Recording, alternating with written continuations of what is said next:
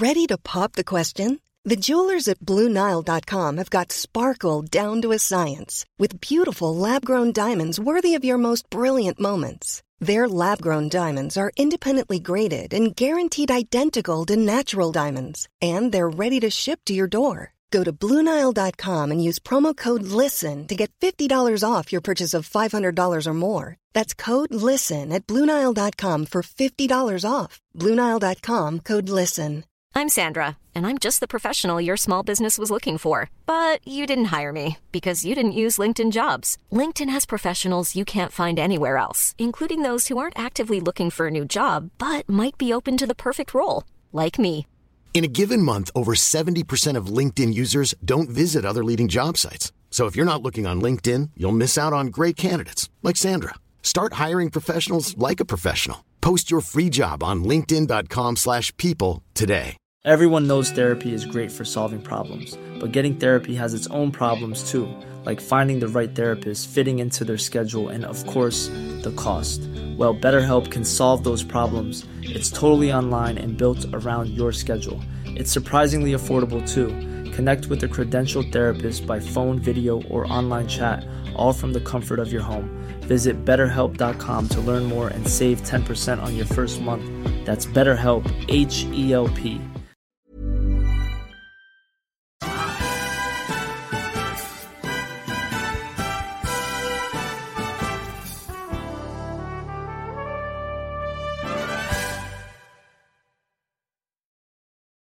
Hello, and welcome back to the National League podcast.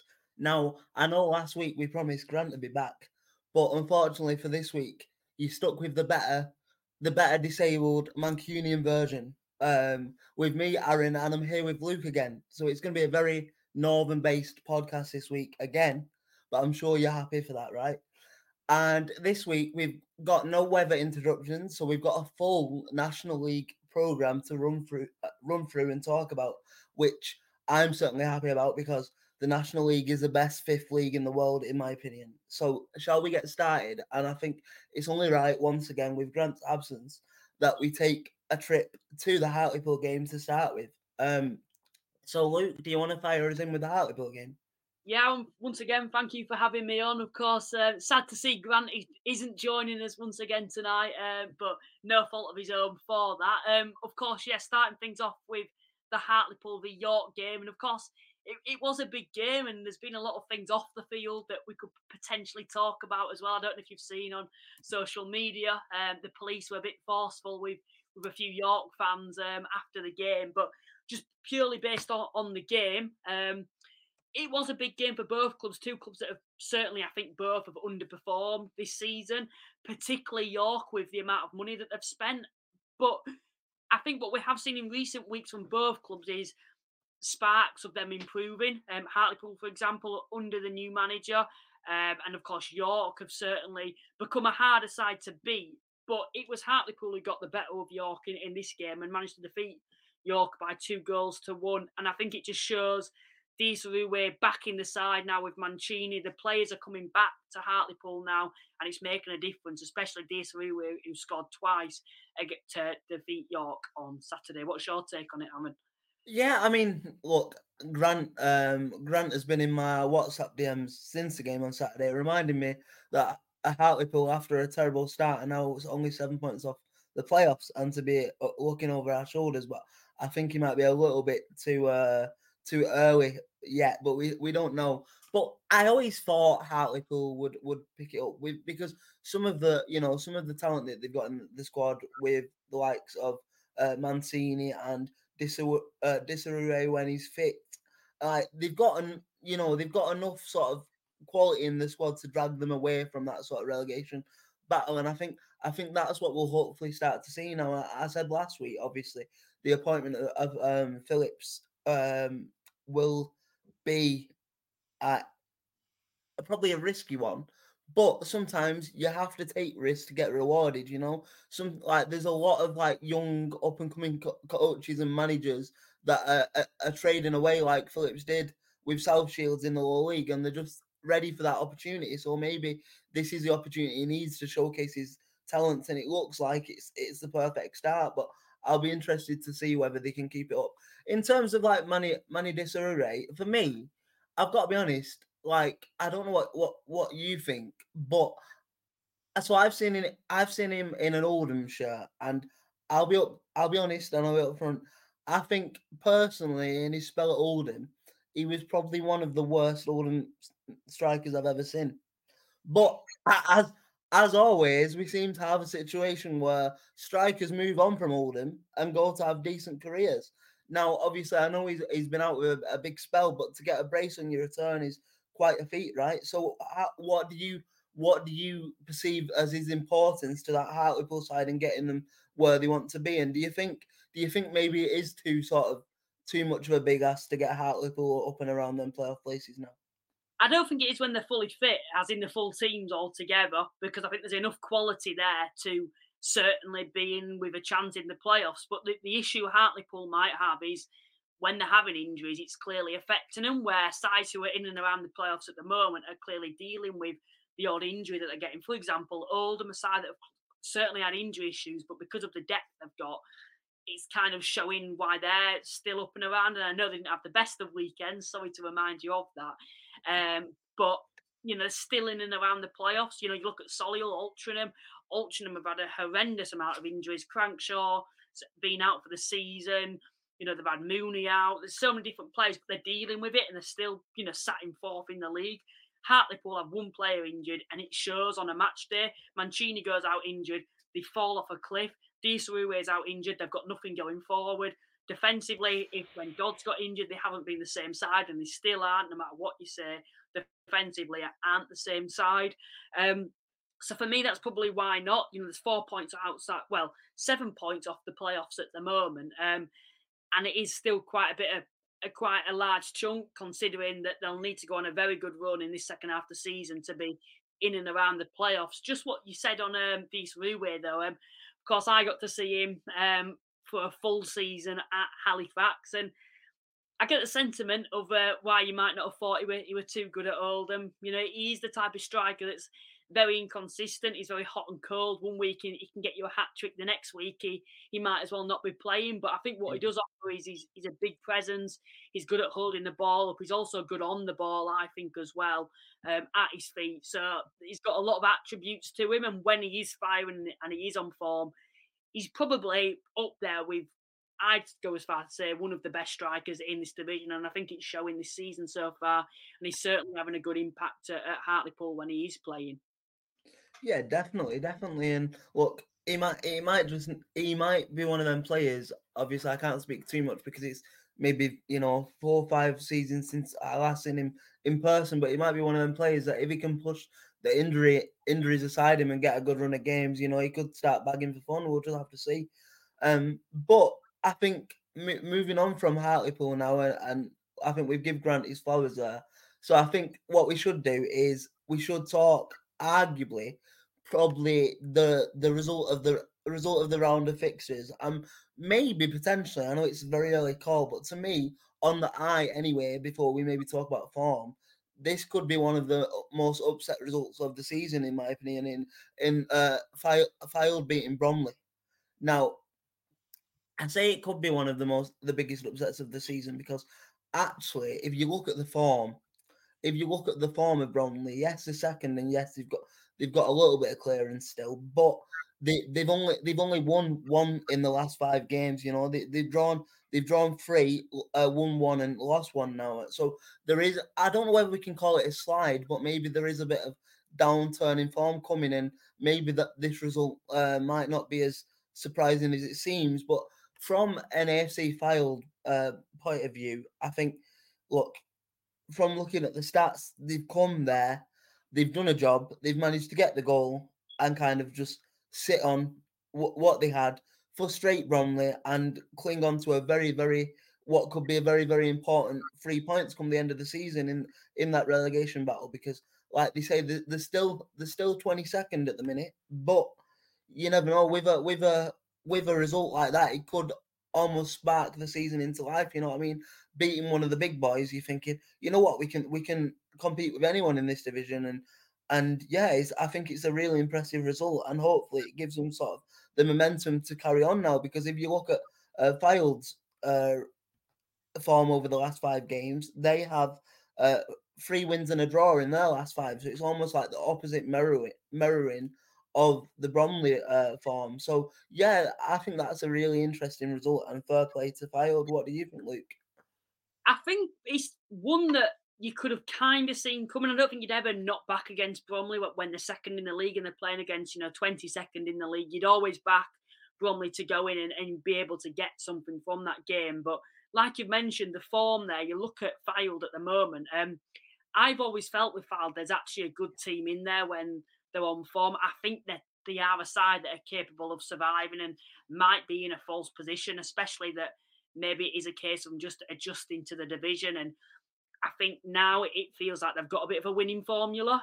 You look at the sides that they've defeated; they're not particularly defeating sides that are the poorer sides in the division. They beat Rochdale, who are in the playoffs at the moment. Hartlepool, who have been on fairly decent form at the moment, defeated them. They then went and got a point against Halifax. Probably should have gone on to win that. They should have won that game, in my opinion.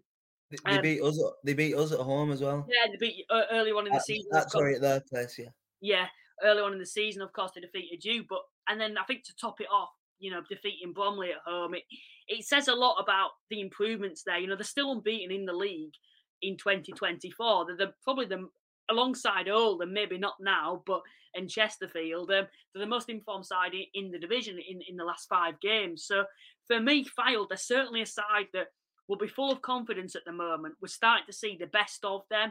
The players like Horton and Eustabasi are clearly showing the qualities that they've got and are producing more goals now. And you look at Fylde's upcoming games, Dorking away is a massive game. They win that. Yeah. I think they could actually be out of the drop zone if they win that game. And I think from their perspective, they'll just be hoping that the sides like Woking will continue to underperform. Although, of course, they picked up a very good result, didn't they, against you guys on Saturday? I think a very good result is a persuasive statement, depending on what side of the fence you sit on. But considering we've brought it up a couple of times in the podcast already, I think it's only probably right that we jump to Boundary Park. And obviously, I'll take this game. I think it's one of them. I kind of want to talk a bit of a deeper discussion around Latics this season in terms of this. I could see this game. I could see this result coming even before a ball was kicked on Saturday, based off the games we've lost and how we've been at home. What tends to happen with Latics is we'll go and really compete and beat the majority of the top 7 that we have to beat, keep in the playoff races, and then really, really take the foot off the gas and struggle to match the energy and intensity of the lower half teams that are coming to Boundary Park and trying to give us a game. And I think it is something to do with the psychology of it. I'm not saying we just automatically expect to roll these bottom half of the table things over, but I wonder in my head if we come up to Boundary Park and we're playing in front of 8,500 fans and some of our players still maybe I don't think they can handle the weight and the expectation of the supporters and playing in front of them big crowds sometimes. Because if you look at our form at home in the division, we're 15th in the home table of the National League this season, but we're 3rd in the away table, and I think that really counts for something. And look, it wasn't that much of a detrimental weekend, really. I mean, if you looked at the Oldham hashtag on Saturday, you would think the world was ending because we've got some of the most dramatic faces on Twitter. But in terms of bigger picture, it's actually not the end of the world as long as we put it behind us eventually. Because I'm only saying that because your Halifaxes, your Rochdales, your Bromleys, your Barnets, everyone lost. You know what I mean? So nobody really lost ground, but nobody really made up ground either. So it was kind of one of them that we can maybe get away with as long as we back it up next weekend. And I think we've got to do that pretty quickly. But I just want your sort of perspective on that, on the sort of, from our perspective especially. Do you think there is something to be said about the sort of psychology of playing at home compared to playing away? Because normally somebody might come on here and say we struggle away from home, but with our fans backing us, we can really perform at home. But for some reason this season, it's been the complete opposite for Oldham, and I'm kind of at a loss to why that might be. I think there's a certain element of that, but what I have noticed with Oldham, when they are losing games at home, they're often smash and grab games for the opposition. It's not particularly that you've been outclassed at home. Halifax, when we came to your place, we probably edged it by being the better team, but that's because we were better defensively and we took our 2 chances that we had going forward. It wasn't like it were a game where we should have gone on to beat you by more. It was a tight game and we took our chances. And I'm guessing that was probably the same with Woking. They probably had a one chance and it's gone in, and you probably didn't take the chances. I'll be honest, I don't know whether I can sit here and say, I mean, I wish I could sit here and say that because it would make me feel better and it would make the people listening think, oh yeah, Oldham have just had an off day, maybe it is that. But to be honest, Woking came, they passed the ball better than us, they were quicker than us, they did a job on us and won the game, you know what I mean? They were the better side, and I've got no complaints for that really. And maybe we should have seen it coming because the game before that, I know Chesterfield did what they needed to do in the end, but they give Chesterfield a game, you know what I mean? And when anyone gives Chesterfield a game in this division, maybe they stand up, they deserve to be stood up and counted, and maybe we didn't do that. But just finishing up from an Oldham perspective, and then we can talk about the importance of the win from Woking. I feel I'm not too worried in terms of our position in the playoffs and what it means for the rest of our season, because maybe this is me being a bit borderline confident, borderline arrogant. But if you look at the top 7, we've beat everyone in the playoffs so far this season, apart from Altrincham, and that's only because we haven't. I can't remember what the Altrincham League game was. I know we beat them in the FA Cup, but yeah, we beat everyone that we were supposed to beat in and around the playoff places. So I'm not too worried. But if we have, like, we've got a run now where we're playing maybe Bromley's the only side. I'm guessing Bromley, they didn't. They beat you, didn't they? I think. Yeah, they beat us. Yeah. If you look at the run we've got now, you know, we've got like Boreham Wood. We've got some teams in that sort of area of the table that you're thinking, if we're serious about this 4th place or 5th place, whatever we're going for, we need to start winning these games. But if it came down to it tomorrow and we were due to go in the playoffs, I'd still back us because I think our record against the top 7 is much, much stronger than, you know, the record against the bottom 10 or whatever it might be. But look, like I said, Woking came to Boundary Park, they did a job, and that's all we can ask for them, really. But in terms of a Woking perspective, Luke, how big of a result do you think that could be in their sort of survival hopes? Well, it's a massive win. You know, going somewhere like Oldham, I know overall Oldham it's not been a fortress like you may think, but it's still a different. Overall, you go to Oldham and think that's a tough place to go because it's a place of, you know, 8,500 fans like you've just mentioned. You know, they're high up in the league table overall. It does feel like they've turned a corner, disputing that result. They're inside the playoffs now. They're a different team under Mellon. Yes, you've still got to sort that home form out. There's clearly an issue there. You can read into it as much as you want, that there's clearly something there that they haven't figured out how to fix yet and adjust there. But it's still a very good result for Woking, and they needed it because they've been out of form. I think they've had one win in the past 11 games prior to that. It was 1 win in 12, I think, before they came to Boundary Park. Yeah, one win in 12. I think it might be 1 win in 11 in the league. So going there, I think it clearly was a difficult place to go, and many people probably wouldn't have backed them. But fair play to Woking for going there and getting the result. You know, it's kept them outside of the drop zone now. They're back, you know, above that drop zone. And I think from Woking's perspective, it will be about getting away from the drop zone. They don't want to be in this relegation battle like they are at the moment where they're in the thick of it. And I think if you look at the quality overall in that squad, you'd like to think they'd be too good to be being around the bottom 5 in the division. They don't want to be aiming to try stay up this season. They want to be aiming now, I think, at the moment, to be maybe a mid-table finish from their perspective. Just my final thing on Oldham that I will say, though, maybe it is a case of when sides go to Oldham, they're going to up their game because they're playing in front of more fans and they're playing against Oldham Athletic. And like you've mentioned, you are one of the big boys in this division. When everyone goes, it's like, oh, hold them away. They're going to want to up the game against you guys. And maybe that's something that you struggle to deal with that pressure when sides are coming at you at 100 mile an hour. I think, yeah, I agree. But also, I think if you're a side that have got playoff aspirations and promotion aspirations, surely you have to get up for your own fans, you know?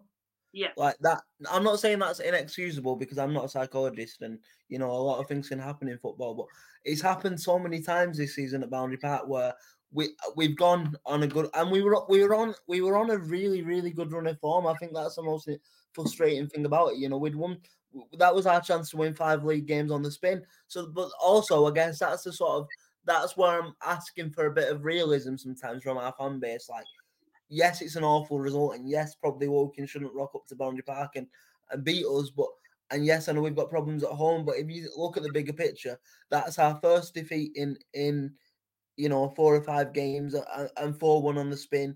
We're still in the playoff by 2 points with some games in hand. You know what I mean? It's still very much in our hands, and we've just got to kind of brush this sort of defeat off us and go to Ebbsfleet on Saturday and hope we can get another result, which will be a tricky game and stuff. And I guess because I've just mentioned Ebbsfleet, we should maybe talk about the events of the Ebbsfleet game this weekend and also what happened off the back of that. So yeah, do you want to take us away? Yeah, of course, Ebbsfleet.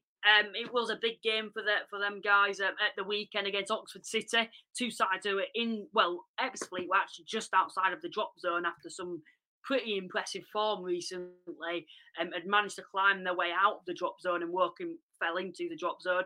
Oxford City, you would like to think from an Ebbsfleet perspective, it was an opportunity for them to build on the momentum and maybe get a bit of a run going to try kind of drive themselves away from the drop zone. Unfortunately, from their perspective, it wasn't the case, and Oxford City have done their first double of the season over a side and have managed to defeat Ebbsfleet twice this season now. That's left Ebbsfleet in 21st place. Overall, it's not been the best of seasons for Ebbsfleet so far. They were certainly a side that I think a lot of people had high expectations for to be not in this relegation battle after recent promotion. I think everyone were thinking they were going to be maybe higher mid-table this season, but that's not been the case. And it has, of course, after that result, it's led to Dennis Kuchereb actually being dismissed of his duties at Ebbsfleet, which leaves Ebbsfleet managerless and will be on the search for a new manager. Now, we've seen that the likes of Kidderminster have decided to change hands with the manager, and it's worked so far. Kidderminster is certainly improving. They've got 3 wins on the spin, unbeaten in 4 as well. Fylde have changed the manager through the season as well. And I think Ebbsfleet have probably looked at those sides and thought, look, if we want to survive this season, sides below us are clearly improving. Now's the time to change it and bring in a new manager that can find a way to get us out of the mess that we're in at the moment. So I think they'll look at Dennis Kuchereb, thank him for what he's done to get him out of the division below. He clearly gave Ebbsfleet an identity, but it's certainly not been working this season. And now Ebbsfleet will be on the search for a new manager that can hopefully keep them up in this division. What's your take on it?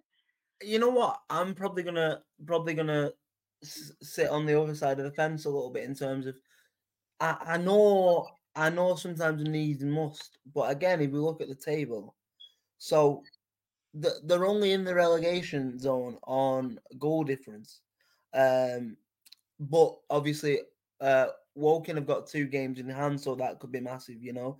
But also, I mean, maybe Ebbsfleet fans can tell us what this in the comments, but what were the expectations for Ebbsfleet before the season coming into the National League? Because I do just find it a tad bit harsh that you just sacked the manager that has given you a record points total in a title winning and promotion winning season, the season before, and as soon as you're in a little bit of a dog battle, a little bit of a relegation scrap, where again I'm probably gonna offend some Ebbsfleet fans here when I say this, so please correct me if I'm misinformed. But I would imagine most of their fans would have would have maybe expected a season of them fighting relegation and maybe being that relegation battle. So I don't really know where they're sort of expecting to be, because I think we touched on it last season. I think you see in this season that there's like, even with Oxford and things like that, there's a gulf in between the National League North and South divisions and the National League Premier divisions. You know, just because you ace it up in the National League South doesn't mean you can do it in the National League Prem. And I think this is the case of that. And I think if you're Dennis Kutereb, I think you're probably looking at that and thinking, you know what, I give the club some of the one of the better seasons in recent history. Is that not a little bit unfair?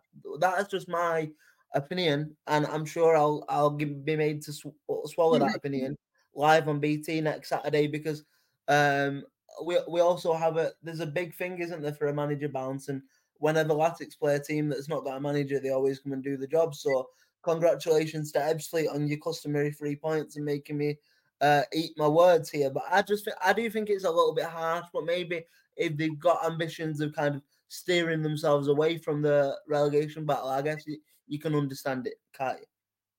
I think they'll just be wanting that new manager bounce now. I think overall it's not worked. 2 wins doesn't mean that they should have kept him in. And these last 2 wins against Maidenhead and Wealdstone, I don't think mean that, oh yeah, he deserves a job. I think they've done it at the right time now, when they've got a chance to survive this season, and bring in a new manager maybe, because that's my opinion. You look at Kidderminster. Kidderminster were on a horrendous run, similar to Ebbsfleet in a way, might get the odd win here and there, but we're clear of being in the drop zone. And I think everyone predicted them to finish bottom halfway through the season. They've brought in a new manager, and the impact it's had on them is just phenomenal so far. They scored 4 goals after being 2-0 down. They hadn't done that all season. That just shows the impact Phil Brown had there. They went to Hartlepool, defeated Hartlepool, then defeated Dagenham.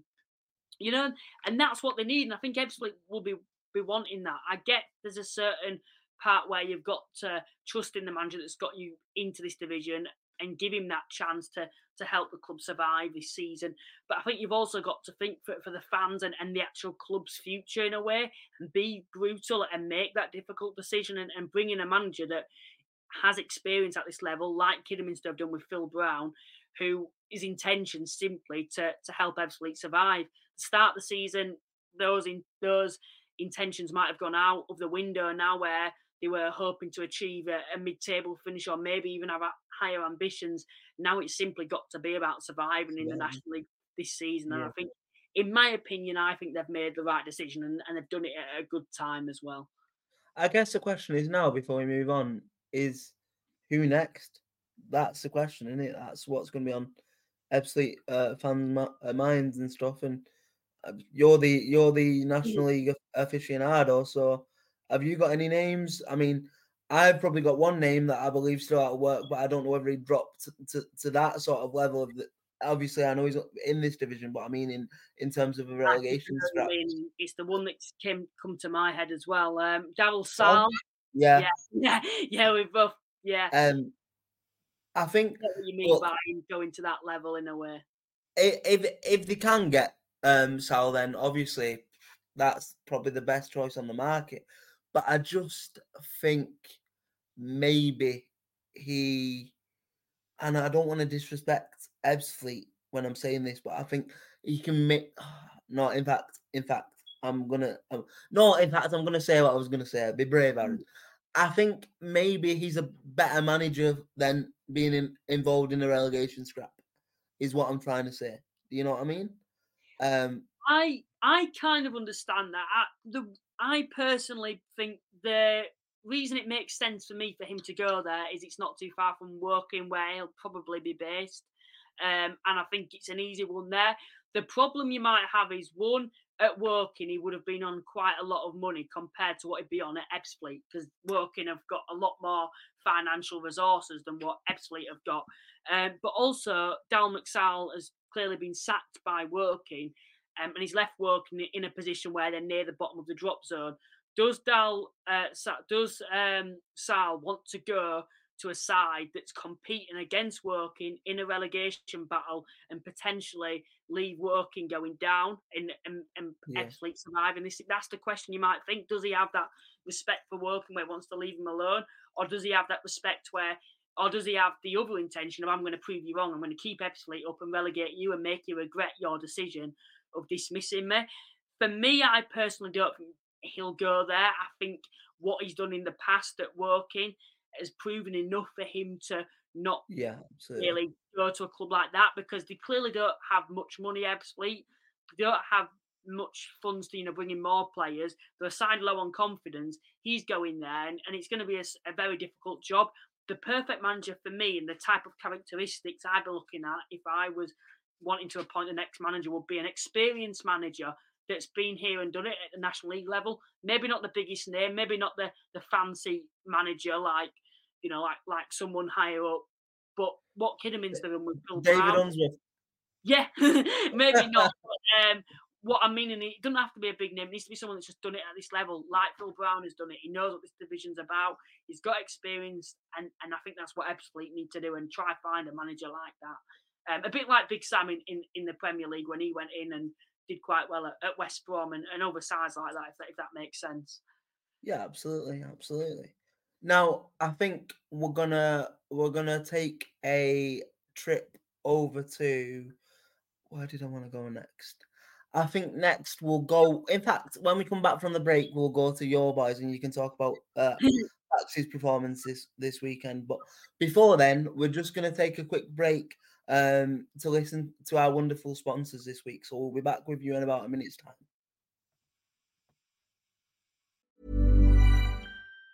Even on a budget, quality is non-negotiable. That's why Quince is the place to score high-end essentials at 50 to 80% less than similar brands. Get your hands on buttery soft cashmere sweaters from just $60, Italian leather jackets, and so much more. And the best part about Quince, they exclusively partner with factories committed to safe, ethical, and responsible manufacturing. Elevate your style without the elevated price tag with Quince. Go to quince.com/upgrade for free shipping and 365-day returns. Hiring for your small business? If you're not looking for professionals on LinkedIn, you're looking in the wrong place. That's like looking for your car keys in a fish tank.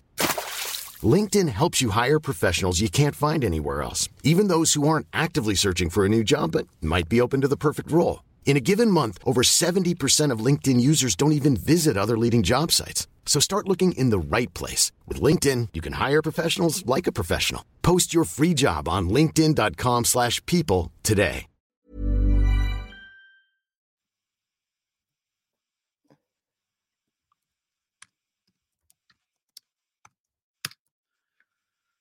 Nice.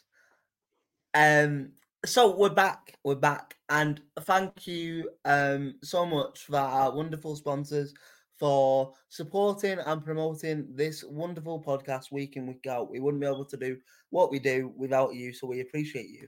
Now, back to the action and back to the football. Now, Luke, I'm going to rest my voice a little bit, and I will let you take away your opinions on Halifax's game this weekend and where you sort of see that leaving you and how you're feeling off the back of that.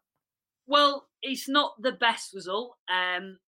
Making that journey down isn't nice, to come away with no points, especially when you're commentating next to a Wealdstone fan. I was in the commentary box with a Wealdstone fan who was happy as Larry after that result. But maybe I think you need to give Wealdstone credit and give them the respect. Maybe you go there thinking, look, it's Wealdstone, we've got to win there. But Wealdstone had only lost once at home all season. The players would clearly want to be impressing the new manager who was watching it in the stands.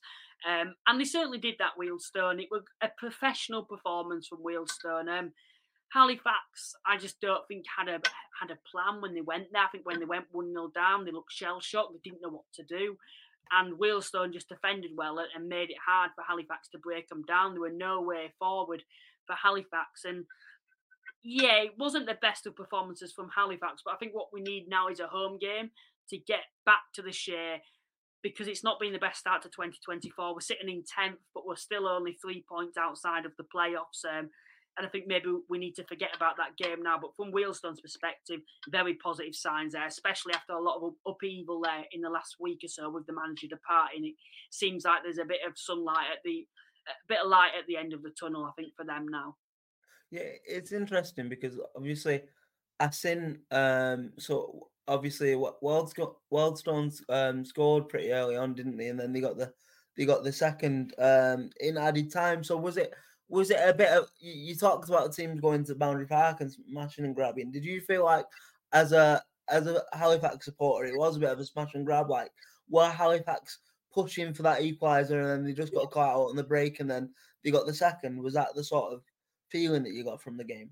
Halifax were pushing for the equaliser and Wealdstone caught us out, but it was a fair result because basically we started the game, we had a horrendous start, we went 1-0 down. Wealdstone probably could have gone and scored a second or maybe a third. They missed some massive chances and probably should have put the game to bed before half time.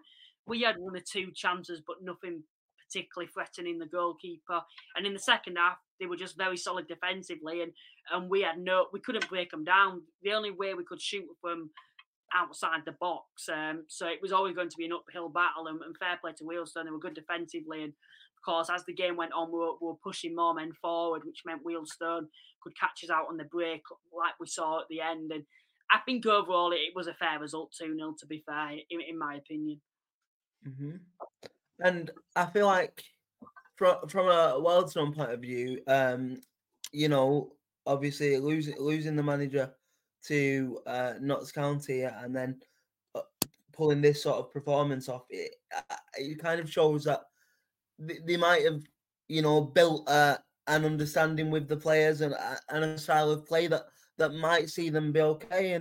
And what do you think the sort of end of season goals are going to be for Wealdstone now in terms of obviously new manager in Noble and do you think that they're another one a bit like Hartlepool that could potentially sneak into the playoff places, or do you think that might just be a bit too much for them this season and securing mid-table is a more likely outcome?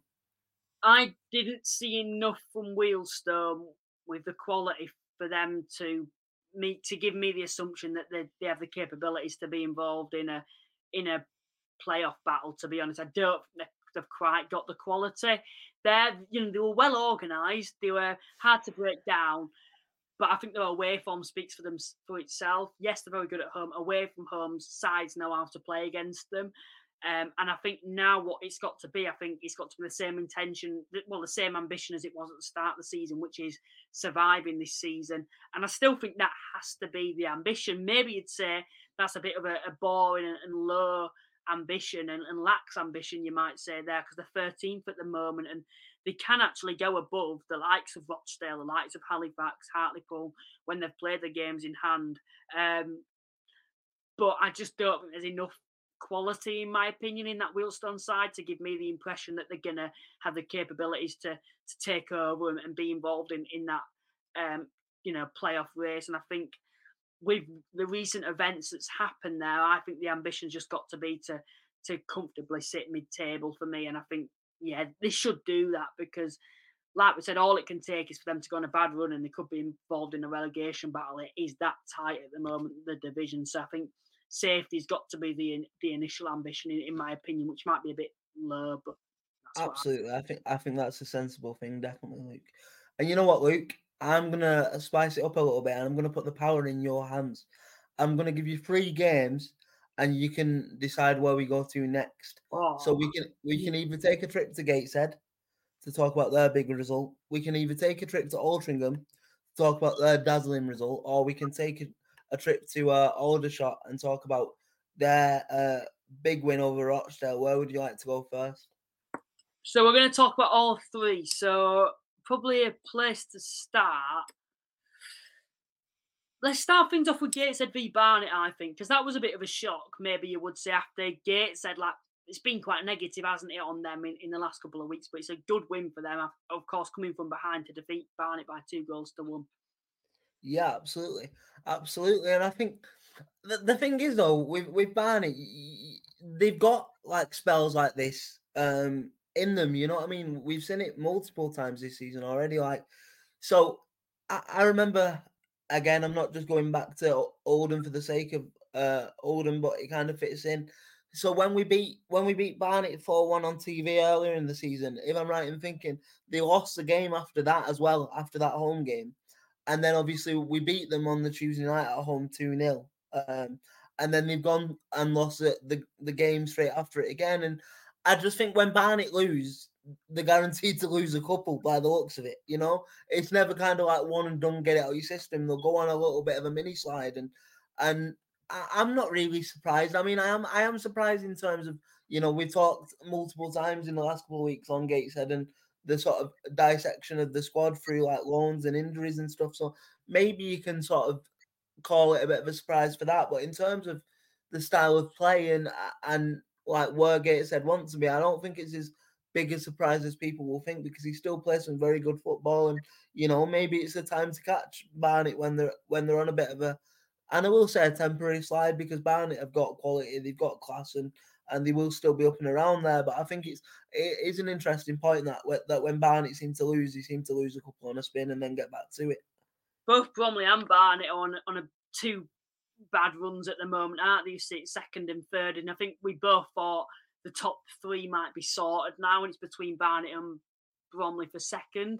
Maybe now things have changed, and sounds like Altrincham and Solihull, and maybe even yourselves will be thinking maybe we can get into the top three now, and have that ambition come the end of the season. But in the exactly same situation, Barnet is what they were when they went on that initial bad run earlier on in the season before Christmas. They'd just lost 2 games on the bounce. They then had to play their local rivals, Wealdstone, coming up, which is of course on Saturday.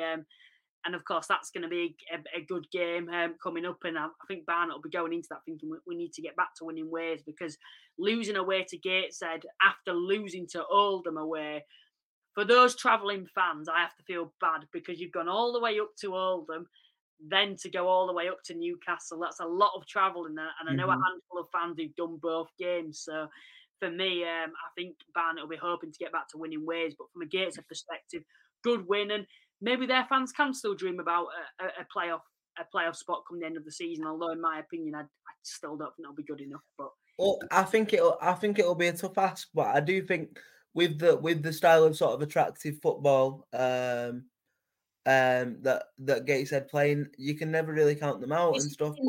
It's in their hands now. They've got a game in hand on Aldershot and Oldham. If they win, they'll go above them. So exactly, yeah, that's the thing, isn't it? Yeah. So I think again, we banged this drum since the start of the season, but you're really starting to see why we say on this podcast that the National League is one of the most exciting, entertaining leagues in the country, because you know anyone can beat anyone, and anyone can be in the playoff mix, and anyone can really be in the relegation mix week to week. And that's what we're seeing now. You know, we're seeing maybe a cluster of like 8 or 9 teams that you're thinking are in there with an absolute real sniff of Wembley. And, you know, and like, it's going to be an interesting sort of 2 to 3 months to finish the season, definitely. Yep. But I think then from here we should go to Altringham's magical performance against Eastleigh, and we talk about teams playing good football. Now, I've put Gateshead in that bracket, and I think it would only be fair for me to put Altrincham in that bracket as well. When Altrincham are firing, they'll pass anybody off the pitch. You know what I mean? Like, look. I mean, I know it's going back a little bit, but just to emphasise my point, I think they scored probably one of the best team goals of the season against Chesterfield. Do you know what I mean? That they've got the capability to play really, really good stuff. And look, they turned up on Saturday and put on a show for the fans. It looks like, doesn't it, Luke? Yeah, I think from Altrincham, they're up to 4th now. They're certainly having they're probably the best season they've had in a very long time. Sitting 4th in the National League, it has to be one of the most successful positions in the club's history. I know in the past they have actually won this division, and due to old-fashioned rules, they haven't had that chance in the Football League because of, voting being a thing back. But now there's an opportunity, maybe you would say, for Altrincham to get to the Football League this season. And the way that on their day, like you've said, they can give anyone a game. They gave Chesterfield a game home and away. And for me, I don't think it'd be out of the question to see Altrincham in the Football League, and it'd mean a lot to Altrincham. They're a club that are doing a lot off the field. The crowds are clearly increasing significantly compared to what they used to get.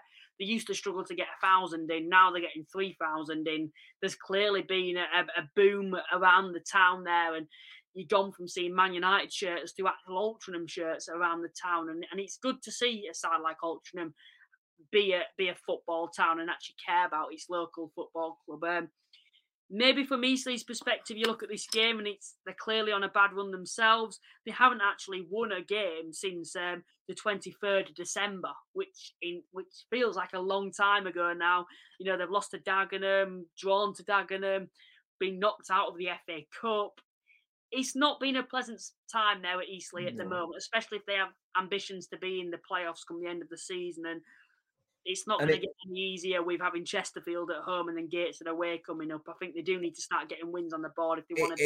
It's one of them as well, isn't it? We say the equal importance of putting a winning run in place if you're going to get the playoff places and going to get promoted. But it's also equally important not to go on a losing run or not to go on a barren spell. And I think that's hitting Eastleigh now, you know. And yeah, I mean, never say never, but if you look at the table now, Eastleigh are the 6 points off the playoff pace at the minute, and they've not got a game in hand over Aldershot either, which will probably pay dividends. So I don't know whether the slide is beginning to show with Eastleigh and whether it'll be a little too late for them to maintain a bit of a charge. But look, this is the National League. We can never count anyone out until it's over. So to sort of finish that little cluster of teams sort of trying to break into the playoff places, do we want to go to Aldershot and talk about the probably on paper last weekend, last podcast, we talked about this game potentially being one to keep an eye on in terms of it was two teams in and around the playoff chasing pack and in Aldershot and Rochdale. So do you want to talk to us about events in that game? Yeah, massive win for Aldershot. That was, of course, Rochdale were inside the playoffs prior to the match. I believe they have slipped out now and Aldershot have overtook them. And it was a massive match going into this game. And Aldershot are clearly very good at home. And it's not been an easy ride for them so far. They were another side prior to that game. I don't think I'd only won once in 2024 after being knocked out of the FA Trophy and the FA Cup to then lose to Kidderminster, who are a side, low down, who are in the drop zone. It's not been easy for them recently, but I think for them to be back at the EBB Stadium now, I think they needed to get that win, and it's a big win against a fellow playoff rival. And I think, that should hopefully give them some momentum to kick on now. Of course, they've got Wealdstone coming up away, which won't be easy, and then Halifax away, which will also be a massive game too. So for me, Aldershot, a very good win for them, clearly showing that they still mean business. They're not going to fall off like a few sides have threatened to do this season. Fair play to Aldershot, but from a Rochdale perspective, maybe an opportunity gone there when they could have maybe had a 4-point gap over Aldershot if they'd have won that game and be comfortably inside the playoffs. Instead, they're now back down to 9th where they were a couple of weeks ago. In terms of Rochdale as well, my uncle supports Rochdale and he went to the game on Saturday and he was saying that kind of they just didn't turn up. They just, I think he said he doesn't know whether it's a fact of like them having to play the same sort of squad of 14, 15 players every week. That's kind of finally telling its toll, or whether it was just an off game. But he said that they just didn't turn up, and obviously Aldershot really deserved the victory. But now I think my worry is if you're looking at Rochdale and asking if they can get in and around it, and look, we've given Jim McNulty and his men lots and lots of praise on this podcast, and I certainly wouldn't count them out at this point, but they've got a bit of a difficult run of fixtures going into February. They've got, Dagenham and Redbridge at home. Well, you might think that they might be able to get a win and get themselves back in it, but then they've got Altrincham away, Solihull at home, Chesterfield away, Wealdstone at home. It's not an easy February, really, is it? That, and I think I went on a Rochdale podcast last week, the All Day Are We podcast, and I said from a journalistic point of view and from a non sort of bitter Oldham fan point of view, taking that hat off, I think a proper positive season in my opinion would be a top 10, top 12 finish for Rochdale and maybe some investment secured in the postseason. I think you have to take that as a positive season. Now, if they get the playoff places, I think it will be an outstanding achievement for Jim McNulty and his men, but I just think they might be a little bit too weak without the investment and without the transfers coming in. But you never know, do you? I mean, we've sat here and said multiple times that Rochdale are probably going to fall off now and then. The week after we've come back, they've won a game that they're not expected to win, and you're like, wow, the fight and the courage in this Rochdale side is like nothing I've seen before. So I don't want to count them out altogether, but I think their task is getting increasingly difficult week on week. Yeah, certainly. So yeah, I'm just thinking now. So if I'm right in thinking, let me just make sure I've done my maths correctly. Chesterfield v Southend. Yeah, so I think we've got Chesterfield left, and we've got Dorking, Boreham Wood, and then Dorking, Boreham Wood, and the Solihull Maidenhead game. Yeah, now want to link kind of the Maidenhead, Solihull, and Boreham Wood, Dorking one together. Maybe it might be a good idea. Maybe we could. Yeah, let's do that then. Let's do that, and I think we should definitely probably start at Maidenhead, because again, looking at probably results that you wouldn't really expect to happen, I would probably put that up there, even though Solihull haven't really been convincing now, or too convincing for a while. They're still in pretty decent good. They were still in good form coming into that game. 3 wins in the last 5 for Solihull, but in terms of the game, Luke, and in terms of where Maidenhead were, what are your thoughts and feelings on the game and how that transpired? Well, it's a league double for Maidenhead over Solihull. They're clearly a side, Maidenhead, that like to defeat the bigger teams, I should say, in the division, and they've done it again. I remember a few years they did the double over us when we were in a similar position to Solihull, and they've certainly done that on Solihull. And it's funny to see they've beaten them Solihull by 2-1 both times. It's an interesting one that. But Maiden, like I said, they are a side that are capable of beating the better side in the division, and this is why overall I think they'll survive, is because they can pick results out against the better sides. But from a Solihull perspective, you've allowed Altrincham to overtake you now, and maybe when you look at sides like Barnet and Bromley losing, you might have felt like this is an opportunity missed to close that gap and maybe get into the top 3 this season. And not the best from Solihull, but a very good win for Maidenhead. And I think the aim for them is, like Wealdstone, is to survive this season. And I think it brings them even closer to safety now. Yeah, absolutely. And I don't think it'd be a National League podcast if we didn't, unfortunately, talk about probably one of the best, if not the best, National League team to ever exist. And that pains me to say, considering we were supposed to be up and around there with them this season in Chesterfield. They just keep making the league a bit of a joke, really, don't they?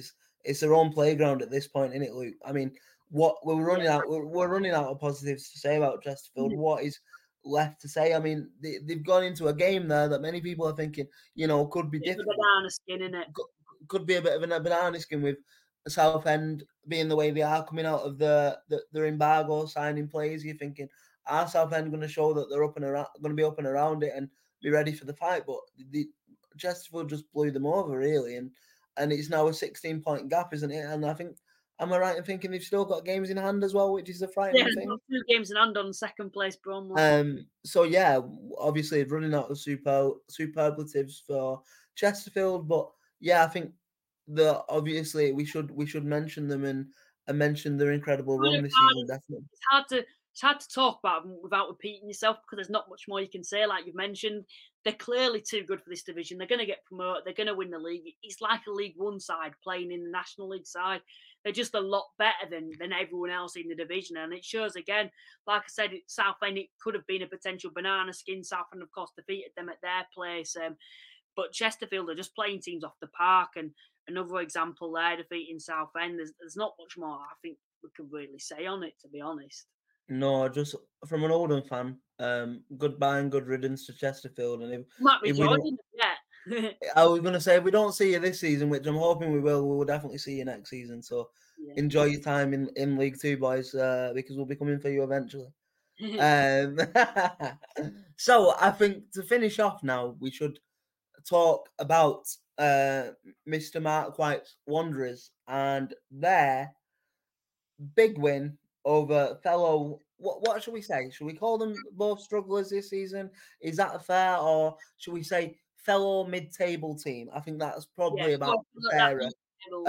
Boreham Wood. Now, obviously, the big factor in this game was the fact that Boreham Wood had to play the full second half with 10 men, but also take nothing away from Dorking here because they were 2-0 up by the time of the dismissal. So would it have made a difference?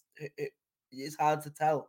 But in terms of a Dorking persuasion, Luke, how impressed are you with this result?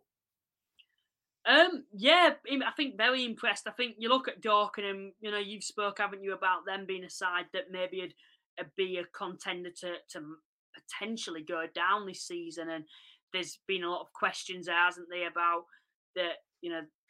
them going down and not being good enough for this division with the injuries that they've had. But they've pulled it out of the bag in the last 3 games. 2 wins now, a win over Gateshead and a win over Boreham Wood.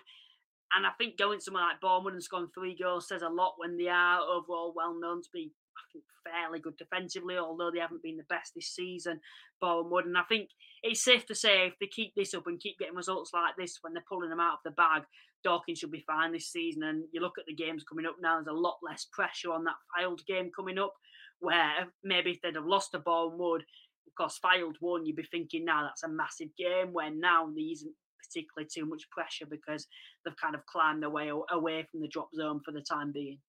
Absolutely. And then just from a Boreham Wood perspective, in terms of, like we talked about this season on this podcast about them, not being where they're probably expected to be, but then talked about them having the same squad for a number of seasons and whether that's sort of catching up with them in terms of a result for them. How do you perceive this?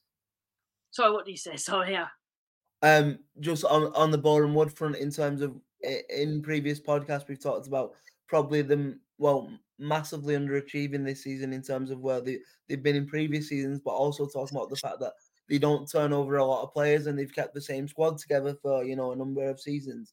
Are we starting to see probably the drawbacks of that? And do you think maybe in the summer it is time to try and inject some like new blood into that team to try and go again and get them where they want to be?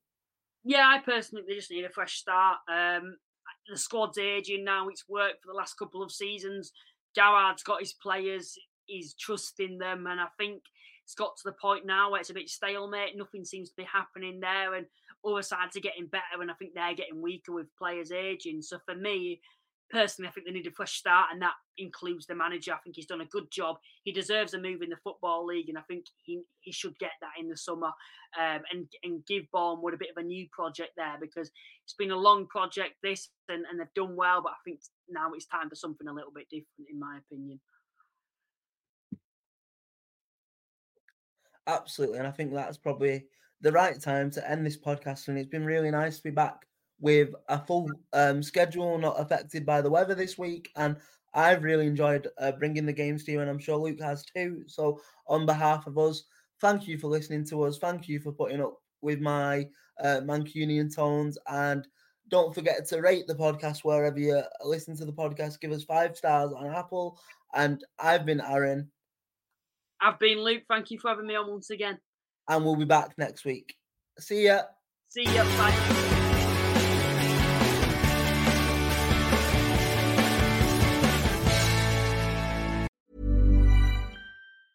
Hi, I'm Daniel, founder of Pretty Litter. Did you know cats tend to hide symptoms of sickness and pain? I learned this the hard way after losing my cat, Gingy. So I created Pretty Litter, a health monitoring litter that helps detect early signs of illness by changing colors, saving you money and potentially your cat's life. Pretty Litter is veterinarian developed, and it's the easiest way to keep tabs on your fur baby's health right at home. Go to prettylitter.com and use code ACAST for 20% off your first order and a free cat toy. Terms and conditions apply. See site for details. Planning for your next trip?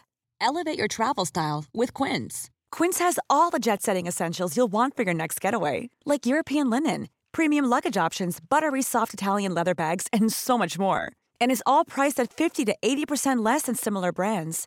Plus, Quince only works with factories that use safe and ethical manufacturing practices. Pack your bags with high-quality essentials you'll be wearing for vacations to come with Quince. Go to quince.com/pack for free shipping and 365-day returns. Mom deserves the best, and there's no better place to shop for Mother's Day than Whole Foods Market. They're your destination for unbeatable savings, from premium gifts to show-stopping flowers and irresistible desserts. Start by saving 33% with Prime on all body care and candles. Then get a 15-stem bunch of tulips for just $9.99 each with Prime. Round out Mom's menu with festive rosé, irresistible berry chantilly cake, and more special treats. Come celebrate Mother's Day at Whole Foods Market.